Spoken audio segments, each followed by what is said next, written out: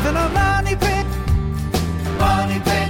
If your basement needs a pump or your place looks like a dump, you live in a money pit. Money pit.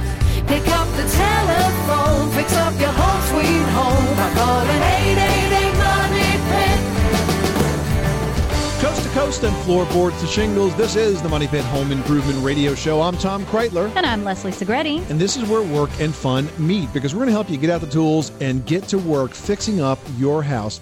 We all have those Money Pit moments when, out of sheer frustration, something goes wrong that we couldn't possibly have predicted, or we've got some improvement that we just need a little bit of a push to get going with. Well, we're here to give you that push, to give you that idea, to give you the inspiration, to give you the instruction that you need to get to work in your house and make it the home that you know it is. So give us a call right now, because the first step is up to you. The number is 1-888-MONEY-PIT, 888-666-3974. Now that I've got you all excited about picking up the hammers and tools and getting to work, now a little bit of bad news, because there's a new law coming on the books next month, and guess what? It could drive up the cost of home improvement, especially if you've got a house that was built before 1978. Why is that an important date? Because that's when they stopped using lead in houses. And if you've got an older house built before 1978, there's a law coming out by the EPA that's going to require lead testing and lead cleanup procedures for remodelers doing work in your house. We're going to talk about that this hour and give you some ideas on how it may impact the projects you're thinking about doing in your house this year. And while we're on that topic, painting, it's an easy do-it-yourself project that will make a huge impact in any room. And with so many great new paints out there, interior paint jobs are cleaner, quicker, and greener. So coming up a little later, we're going to hear from an expert with Consumer Reports magazine to tell us which paints stood up to the rigors of Consumer Reports testing. And this hour, we're giving away a prize that can help you buy a beautiful new Therma-Tru fiberglass door. It's a $50 Lowe's gift card, courtesy of Therma-Tru. You can use it towards the purchase of a benchmark door by Therma-Tru, available only at Lowe's. So let's get right to work. The number is 1-888-MONEY-PIT, 888-666-3974. Let's get right to it. Leslie, who's first? Jane in California is dealing with some walls that are cracking up. Tell us about it. I have tried a couple things where often the cracks are in the ceiling and they're just hairline cracks. But then when you first walk in the front door, there are two arched openings to two rooms, and parallel to the floor are bigger cracks. Mm-hmm. And whatever I've tried hasn't worked. Well, what have you tried, Jane? Have you simply tried to spackle over those cracks? Yes, somebody suggested Fix-All and then drywall compound on top. Okay. And they have you tried to retape them? Pardon? Have you tried any type of drywall tape over them? No, because this is all plaster. Right. Well, I understand that. Plaster does form a lot of cracks because of the expansion and the contraction in the wall, but a solution is to use a fiberglass drywall tape. You want to sand the wall first. You're going to apply a fiberglass drywall tape. It's perforated. It's the one that looks like a mesh netting. And then you can apply spackle on top of that. You want to use 2 to 3 coats, build it up, and that will bridge the gap across the crack and hopefully stop it from opening up again. When you simply plaster or spackle on top of a crack, it's not going to hold because the wall is moving. It's always expanding and contracting, and the crack's going to show right back up again. So you have to tape over it with a drywall tape first, and that should fix it once and for all. Okay, Jane? Thank you very much. You're welcome. Thanks so much for calling us at 888-MONEY-PIT. Earl in Nebraska, you've got the Money Pit. How can we help you today? Yes, you can help me by telling me how to solve a little problem I have with the knock on the washers, behind my washers. Okay. I installed behind there a air chamber or stub out, and the washer's new, and I didn't want to have all that knocking. So when the valve comes on and I'm standing by the washer, it's just all I can hear is the valve. Right. But I went upstairs. It's in the basement on a one-story house. I went upstairs to a bathroom that's above the washer, and I hear a very loud knocking when I still. Mm-hmm. Well, that's because you have what's called water hammer. Right. And even though you installed that air chamber right near the washer, it's probably not big enough to absorb the shock of the water as the valve opens and closes. Okay. Have you seen these? You know what a water hammer arrestor is? I do. That's probably what you need. It has sort of like a rubber sort of shock absorber inside of it, because water's really heavy. When you think about it, water weighs 8 pounds per gallon, Earl. So with all that water and all this centrifugal force, when the valve opens and closes, you get that big bang. It's because the pipes are loose. And one other way to solve this is wherever you can access the pipes to tighten them up with proper securing, with proper hardware to secure it to the wall studs. But typically, you can't get to that. But that's what's happening. The pipes are basically shaking, rattling, and rolling, and that's what's making that loud sound because of the weight of all that water going through the pipe and then suddenly stopping as the valve closes. So the solution here is a water hammer arrestor, which is sort of a step up from what you did, but that will make it a lot quieter. I will give that a try. Thanks so much for calling us at 1-888-MONEY-PIT. You are tuned to the Money Pit Home Improvement Radio Show on air and online at MoneyPit.com. And now you can call in your home repair or your home improvement question whenever that question strikes you, 24 hours a day, 7 days a week at 1-888-MONEY-PIT. 888-666-3974. Up next, learn why a contractor who does not bring up lead when talking about doing work on your older home could be breaking the law. We'll tell you what you need to know after this. 888 Money Pit.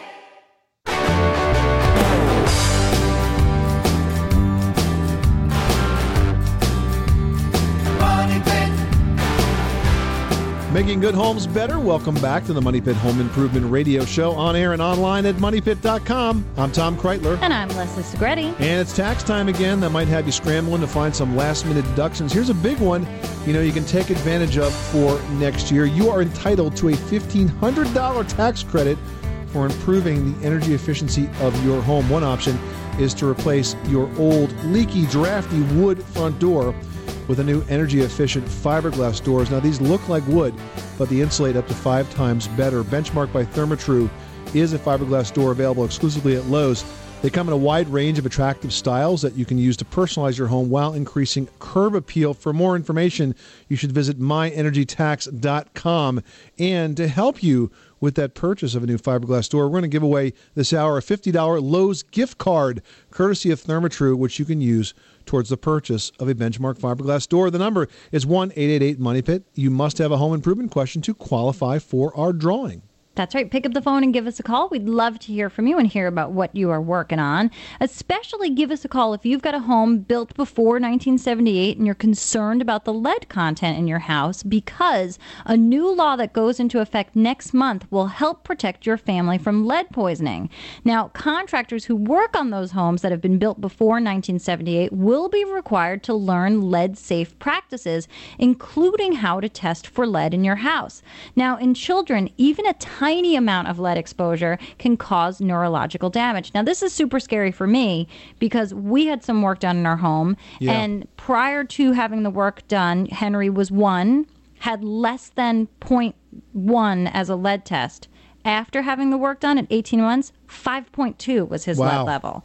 So, I mean, we know our house was built in the 20s, so I have, checked toys, cleaned up paint chips, and I have to get them retested again soon to see, that we've contained this. But this is something that's really scary, so you have to make sure that your house is safe for you and your family.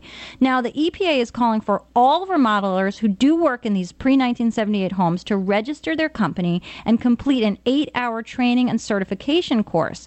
Now, if you know that your home was built before 1978, you should ask your remodeler if they plan to test for lead. And certified contractors should be trained in the safe lead handling practices, and make sure they do, because it's very scary when suddenly, your kid's doctor's test come back with a high lead level. Yes, but while it's good, a lot of contractors are very concerned that it's going to drive up remodeling costs in an already difficult market. As consumers, though, you do need to be aware of what is and isn't required. And don't get fooled by a contractor who gives you a low price but avoids the lead issue, because he is not doing you any favors by ignoring the law. For more information, you can head on over to the EPA's website at epa.gov. 888-666-3974 is the phone number you need to know for information on your next home improvement project. Give us a call right now. We are here to help. Who's next? Chip in Nevada needs some help repairing a wood floor. What can we do for you? Hi. It's kind of a weird question, but it's a 60-year-old home. You'll fit right in. Okay. It's a it's a TNG floor. It's about 2 inches wide, basically a quarter-inch thick TNG. Yep. Roughly 60 years old. And there was water damage in the subfloor. Everything just started to buckle. With the substructure, I don't have anything underneath there that I can screw to, but I was wondering if I were to wedge a 2x4 under there and use the breakaway screws to suck the floor back down. Oh, I see what you mean. If that would work, and how do I patch the flooring? Well, it might. So what you're talking about doing is cutting a 2x4 to fit in between the floor joists, so you have sort of some blocking there that you can attach something to, correct? Unfortunately, the joists are going to be running the same way that 2x4 is going to be running. All right, but you got to get the 2x4 attached some way under there so that you have something to actually grab, correct? Correct. Yeah, I was thinking about wedging it. I thought about wedging it underneath a piece of plywood. You're going to have to nail it in somehow. You're going to have to secure it somehow between those floor joists. Right. Now, in terms of the breakaway screws, yeah, I think they would work. There is a product out there called Squeak No More. It's a website that sells a lot of these breakaway screws. You'll find some links where you can just buy the screws there. And there's like a special tool that snaps off the head. But essentially what you would do is you would put the blocking in. You would have to compress the floor if you can do this so that it's down nice and flat. And then you would drill, probably with the hardwood, you're going to want to pilot drill it, but you'll drill through that breakaway screw until it's just below the surface of the wood, and then you'll snap off the head. And it comes off pretty easily. Quick wrap will do that. And then in terms of the hole, it's a really small hole. It's kind of like a finish nail size. So you're just going to want to fill that with some colored wood filler. Excellent. That's exactly what I needed to know. All right. Well, that will solve the problem. Thank you so much. I appreciate your time. You're very welcome. Thanks so much for calling us at 1-888-MONEY-PIT. Mary in Connecticut needs some help out in the garage. What can we do for you? We have a water problem. When it rains, the corner gets wet, and it runs along the garage door. It needs some work, and I didn't know if this is something you would look at. Well, unfortunately, Mary, we can't come to your house and look at it. Oh, I see. But we can give you a couple of tips. There is a piece of weather stripping that goes at the bottom of the garage door. It's a very thick, rubbery piece. And typically when the doors leak, it's because the door is no longer sitting flat on the concrete. Sometimes the doors shift or the floor sags. So the first thing to check is that when you bring your door down, does it hit perfectly evenly across the concrete floor? If it doesn't, it has to be adjusted, and sometimes that could be trimmed. The second thing I would do is I would replace the weather stripping on the bottom of the door because they do need to be replaced every 2 to 3 years. And they break down often. Yeah, because of the exposure to the salt and everything else. Exactly. It's not a big deal to replace it. You sort of have to have the door about halfway up, and typically it's nailed in place. It's a very thick rubber gasket that goes on the bottom of it. It's not too hard to do. All right, now we've got John on the line who's dealing with a heat issue. Tell us about it. I'm not dealing too well. Okay. I've got a 1952 California contemporary home here. It's G. Tom Scott was the architect. He lived here. And it's got a tongue and groove roof. And I mean, that's really all I have is a roof. On the inside, I have a sandwich of cork, styrofoam, and cork. That's my insulation. That's what I look at up there. Wow. And probably originally in the 50s, this had a tar and gravel roof, but now it has a shingle roof. I have a radiant energy problem in the summer that is beyond belief. So this had a tar and gravel roof. Is it a low slope roof? Well, now, initially, back in the 50s, it did. Right. Yes, it is a low slope roof. But it's low slope now with shingles on it? Shingles now. Yeah, that's unusual. I mean, typically you can't put shingles unless the slope is at least 312. Well, I think it just about makes it. All right. Well, there are cool coatings that can be applied to the roof if it's low slope. You can't see this too well for the street then, I presume. You can see the roof, though, just barely, yeah. All right, because they're not that attractive. Yeah. But there's a roof coating called fibrous aluminum paint. There are other types of cool, what's called a cool coating, that essentially is a reflective coating for a low-slope roof. It actually extends the life of a roof, but to be honest, you're not supposed to put it on top of shingles. So you kind of have the wrong kind of roof there to deal with this. If you had a typical, say, a membrane roof or something of that nature, you could easily paint it with this, and that would reflect some of the heat out.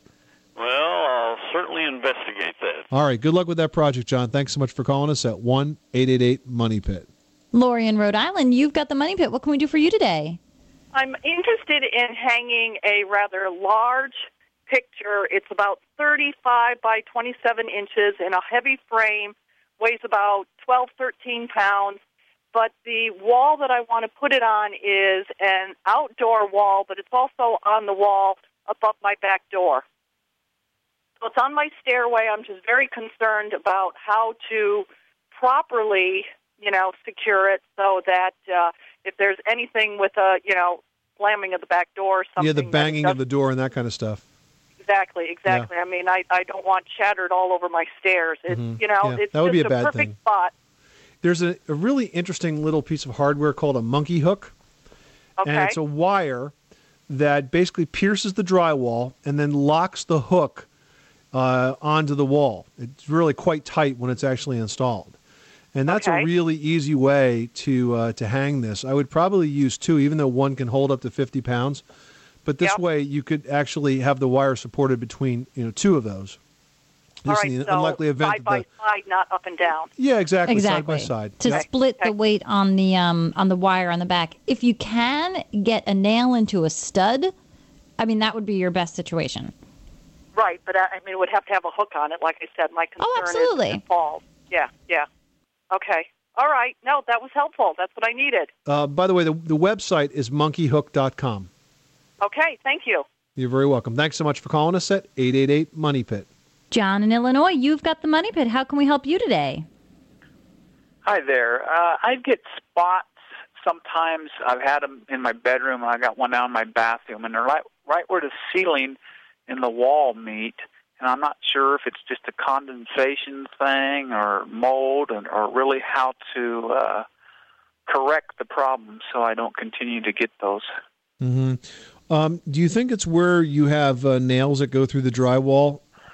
Well, one of them looks like it possibly could be. Like there's a because what happens is, sometimes where you get the nail that goes through the wall, that's a little bit colder than the wall surface to the left or right of it, so you get more condensation there, and then any dirt that's in the air will stick there, and it can cause it to sort of darken over time.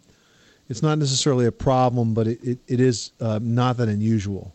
Okay, so how do you correct it? You just get rid of the stain and hope it doesn't come back? What you want to do is you want to clean it. I would spray it down with a soapy water solution. You could spray it down with a bleach and water solution. And then you want to touch up, paint that area. But if it's a matter of, if you had more insulation that you could put in above the ceiling in that area, that would cut down the temperature differential issue and make sure it doesn't collect dirt quite as readily next time. But generally, it's sort of a maintenance issue. You see this in houses a lot where sometimes you don't have enough insulation, and you can actually see each and every ceiling joist sometimes in the house. We call that ghosting. But what it really is where you have the joist is a little colder on the ceiling surface, so as air moves around the interior of the room, the dirt, so to speak, starts to stick there and darken that space. So sometimes you see spots or you see streaks as a result of not having enough insulation. You are tuned to the Money Pit Home Improvement Radio Show, on air and online at moneypit.com. Still ahead, tackling a paint project. It is one of the easiest and least expensive ways that you can make a big difference in your home's decor. But what paint is the best paint for your project? We're going to find out when we talk to the expert testers at Consumer Reports next. 888 Money Pit.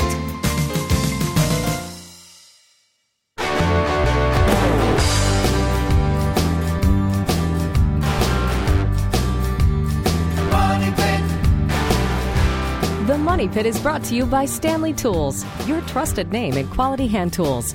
To learn more about their complete line of quality tools and everything for your toolbox, visit StanleyTools.com.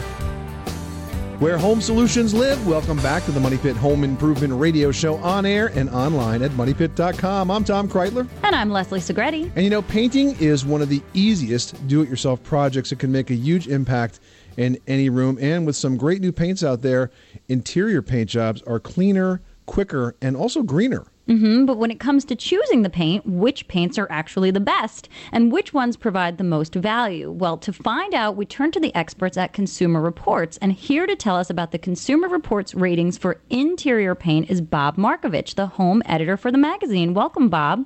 Thank you. So, Bob, the first question is more expensive always better? I mean, when it comes to paint, there's so much labor involved. You really don't want to chintz out on the quality because you want it to do it once, do it right, and have it last as long as possible. But when it comes to buying paint, is more costly paint always a better investment? Absolutely not. And this is one of the really great news items that we found on our latest test is that you can spend, a lot of people shop for paint the way they shop for wine. A higher price has got to be better. And for instance, Benjamin Moore is an example. You're looking at $45 a gallon. And this is certainly a fine paint. Benjamin Moore Regal for low luster interior paint, for example, did well in our tests, especially if you've got a sunny room. It did really well there, for fending off UV damage. Okay. But in other areas, it really was not as good. For instance, the big thing is hiding. The ability of a new paint to cover the old paint. What's great there is that, do you really want to do 2 coats or 3 coats? No, you want to do 1 coat because that's going to save you money, but I think the biggest thing is a lot of time. And the paints that were really, really good at hiding, for instance, in fact, best overall in all 3 categories was Behr Premium Plus Ultra. That's Home Depot. You're looking at about more like $30 a gallon, not $45. And we had some other paints that did almost as well for less. And that's a new product that's been out not too long, and that's the product, if I'm correct, is the one that's paint and primer in a single mixed can. in one. You got it. That's the thing. We didn't, that's what they're talking about, and I think that's really something if you can actually, paint this right over bare wood or even right over sheetrock or wallboard. So that's really another money saver, but again, just even looking at the other qualities, you're looking at really superb performance, at least certainly among the low lusters, at hiding what you're painting over, and that is so important. Now, what about, we hear so much buzz about going green, low VOCs, no carcinogens. How does that rate? Because certainly when you jump into green qualified paint, if you will, the price point leaps as well, and then suddenly you're like, wow, I need to get 2 gallons of this? No, here's what's really fantastic is that for the first time ever, this is like a total first in our interior paint test, all of the top performers, you're looking at, or most of them, the top 4 in each of the 3 categories, because we did low luster, that's, your satin and eggshell, that's what goes over most places. You can get flat or matte, which is good for low traffic areas, or you can get, of course, semi-gloss, which is shinier, for trim and windowsills. Those are the 3 categories. And in all 3, with like one exception, the top 4 or 5 were all 50 grams per liter of VOCs. That's volatile organic compounds. And that's what's related to smog and respiratory issues. And that's what the EPA is expected this year to propose limits on that limit it to 50 grams per liter. And in parts of California, that's already the law. So your sense, Bob, is that 50 grams is going to be essentially the standard, and we won't really be talking about whether a paint is green or not moving forward in the future. Pretty much everything's going to be green. Yeah, I think that eventually what you're going to see, as in parts of California now, that the EPA will probably propose for other parts of the nation that limit of 50 grams per liter or less. And again, it used to be in the past that there are some 0 grams or claimed 0 grams per liter, but they haven't done quite as well. In the past, when you had low VOC paints, you had compromises, and people really don't want to compromise, we found, and actually Lowe's visited us and told us the same thing. People don't want to compromise to be green. They want green, but they also want good performance. And here you've got everything. You've got great hiding, you've got great performance, stain resistance, all that stuff in a paint. And there are a bunch of them here that got 50 grams per liter or less as far as the claimed VOCs. You're looking at Behr, Kills, which is Walmart, was another good one. Valspar's, Lowe's was another good one. And again, the price, I just can't keep emphasizing this enough. You're not paying $45 a gallon for the best paints. You are paying as little as $15 a gallon for the paints that did best at hiding with one coat and are 50 VOCs or lower. That's great news for consumers. We're talking to Bob Markovich. He's the Consumer Reports home editor. They got a news story out on interior paints, all the ratings, everything that you need to know. The title, Interior Paints, Cleaner Paints Save Money and Work. And the good news is you don't have to always buy the most expensive paint to get the best job for your project. So, Bob, you mentioned that some paints are good at durability, some paints are good at coverage. Do you really have to think about what your particular needs are before you head to the store and make that final selection? Yeah, I think, again, our top in all three categories, our top picks are going to be good at hiding. They're going to be very good or better at hiding with one coat and like that. But some are going to be better at mildew, which is resistance, which is important, say, for a bathroom. I think the big difference that you're going to find, and this is where the Benjamin Moores come out looking really good, and that is, again, a fading resistance. So if you've got a sunny room, some of those top paints are great in every other area, but not all that great at protecting against sun fading. That's where the Benjamin Moore, in particularly the Benjamin Moore Regal, comes in. It's expensive, $45 a gallon. But if you have a sunny room, really an excellent performer in that area. Great. So that's where we would say go in spring for the Benjamin Moore if it's a low luster paint, for instance, or even if it's a semi-gloss. If you've got windowsill, it's very, very sunny, you may want to choose Benjamin Moore for that because it was okay in some other areas, but great at sun resistance. Good. Bob Markovich, home editor for Consumer Reports. The ratings are out again. The top picks, Behr Premium Plus Ultra, Kills Casual Colors, Valspar, and, as Bob just mentioned, Benjamin Moore Regal. Bob, thanks so much for stopping by the Money Pit. Great information. Thank you, Tom. For more tips, you can head on over to the Consumer Reports website at consumerreports.org or pick up the March issue on newsstands now. All right, up next, learn how to create your own backyard garden with no digging. You gotta love that. Your back is already thanking you, so stick around. You live in a money pit.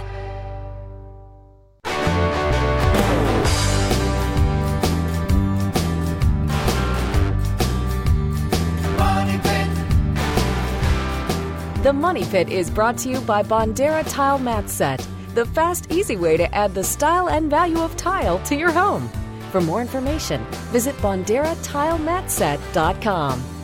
Where home solutions live, welcome back to the Money Pit Home Improvement Radio Show. I'm Tom Kreitler. And I'm Leslie Segretti. In a down housing market, curb appeal is the key. And one option to really spruce up your front entry is to replace your wood door with fiberglass. Now, you're probably thinking, fiberglass, huh? But fiberglass doors, they look exactly like wood, even better than wood, actually. And they insulate up to 5 times better.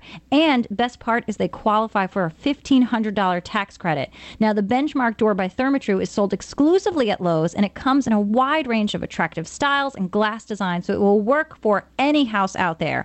Visit myenergytax.com for more information about the tax credit. And to help you along with this great renovation, we're giving away a $50 gift card from Lowe's, courtesy of our friends at Therma-Tru. So give us a call right now at 1-888-MONEYPIT with your home improvement question, and one lucky caller that we talk to on this hour is going to win this great prize. 888-666-3974. Well, our First Lady, Michelle Obama, has gotten the country pretty interested in home gardens again. The White House vegetable garden has provided veggies for heads of state and local food pantries alike. But if you like the thought of a backyard garden but hate the thought of digging it up to do one, well, you can actually create a no-dig garden. Here's what you need to do. First, define your garden's size and shape with some baking flour. It makes a great marking compound. Just like they use to, say, line a sports field, you can do your own lining with baking flour. Remember, it doesn't have to be square. It can be any shape you like. Mm-hmm. It can be organic, if you will. Absolutely. Leaf-shaped. Next, you want to lay down about 3 inches of black and white newspaper or some cardboard. Then you want to follow with layers of straw, compost, leaves, and grass clippings, and you want to water in between each level. Now, as the layers decompose, you'll see that level drop, and you want to keep adding grass clippings, or you can use a fertilizer like manure to help speed up that process of decomposition. Then go ahead and add 3 to 4 inches of topsoil when you're ready to plant. Now, the sturdy roots of most vegetables will find their way through all of that wonderful soil that you've just made into the ground, and you will be so proud to cook when you enjoy what you've grown in your own garden, and you will know exactly what you're eating is pesticide-free and currently in season and super fresh. So enjoy that nice organic food and happy harvesting. 888-666-3974. Call us right now if you'd like to plan a home improvement question on us. We are up to the challenge and here to answer it. So give us a call right now with 1-888-MONEY-PIT. Charlie in Missouri is dealing with rusty water. Tell us about the problem.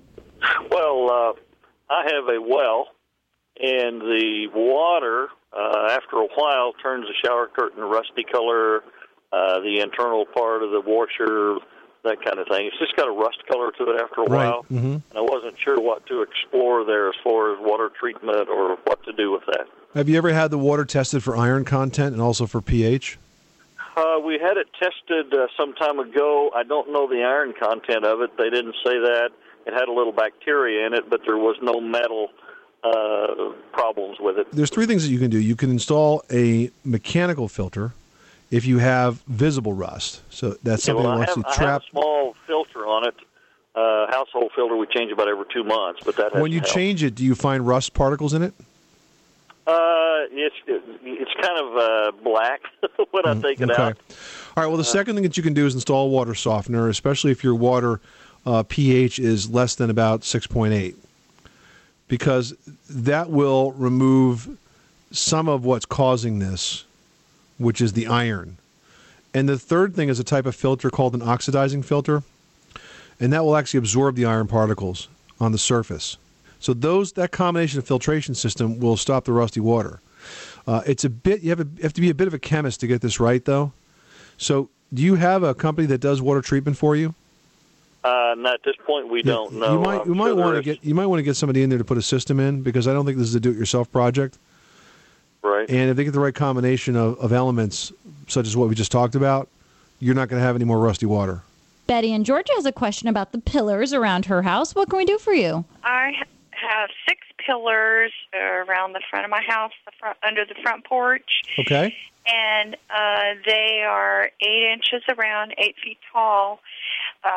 They put nails around the base of those. And in the front, where the sprinklers pop up and water the shrubs over these years, right, it has rusted those nails out, and the water has seeped in there, and bugs, and it is rotted in the front of the pillars. Okay. Are these square wood pillars? Like, they're round. They're pillars, round. Okay. And they're hollow.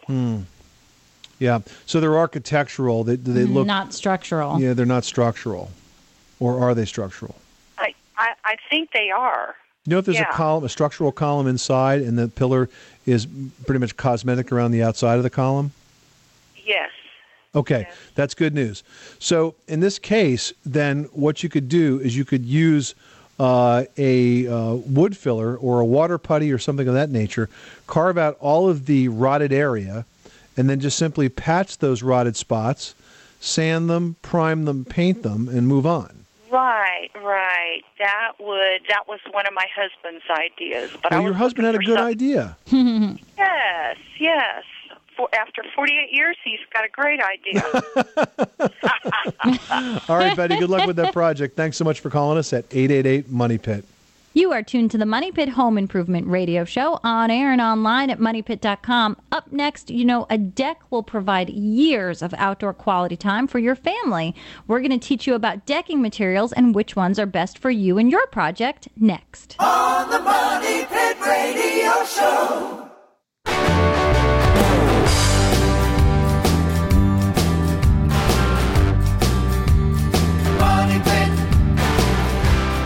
Where home solutions live. Welcome back to the Money Pit Home Improvement Radio Show. I'm Tom Kreitler. And I'm Leslie Segretti. If you're looking for some more great home improvement information, all you have to do is head on over to moneypit.com and you can read my blog. It's super fun. Tom's got one too. His includes lots of great money-saving advice. Mine includes fun paint colors. Sometimes he talks about fun paint colors, but it's never as fun as mine. But seriously, our blogs are great. They are full of excellent home improvement information, cool new products, great money-saving advice, and also we've got lots of news and insight into our current home improvement projects, so you know exactly what's going on in our households. And you'll be relieved to know that we go through some of, if not all of these same things that you actually go through. So we're all in the same boat when it comes to these projects. And it's all there at moneypit.com. And while you're online, you can click on the Ask Tom and Leslie icon and you can email us your question. And I've got one here from Dan in Iowa who writes, we're building a new home and I'd like more information on the plastic and composite decking materials. I've read of mold issues with composite materials and static shocks with the plastic decks. Well, I got to tell you, today it makes a lot of sense to use a composite decking product. Now, composite decking is only used for the decking surface and the railing. Not the structure. Not used for the structure. So you would still build your structure out of standard pressure-treated lumber following all the appropriate building codes. But as far as the decking surface and the railing, composite is absolutely the way to go. Now, some of the early composites, they had a mixture of plastic and wood fiber together, and as a result, you still had a little bit of organic matter in the composite, and that's where the mold or the mildew would take hold and grow. But the new ones, the high-tech composites like Fiberon, they are totally encapsulated. They're absolutely mildew-proof. They look as good the day you put them down as they will 5 years into the future. Really high-quality stuff. And in fact, we are building with the Fiberon product right now, Leslie, a very large bridge, a 30-foot-long footbridge through a park.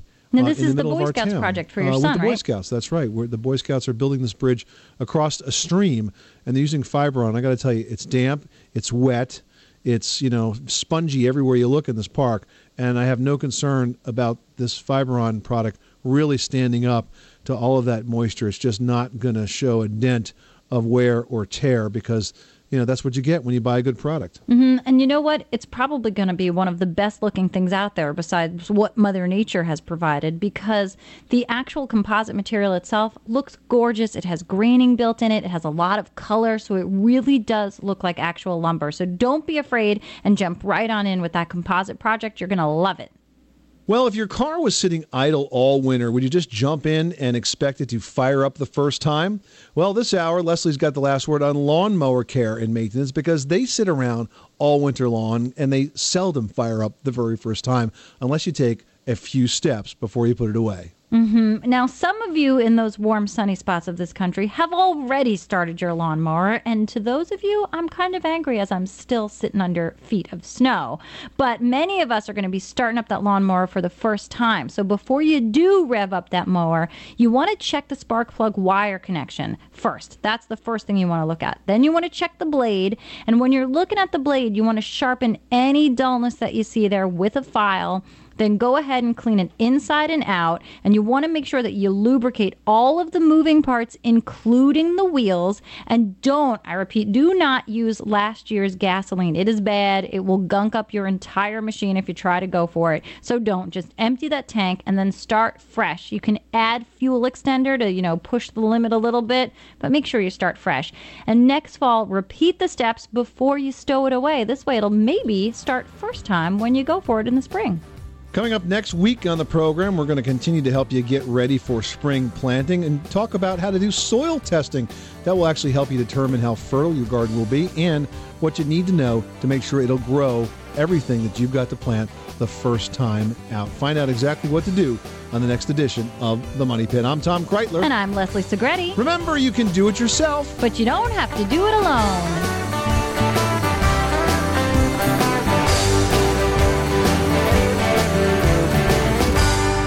Live in a money pit.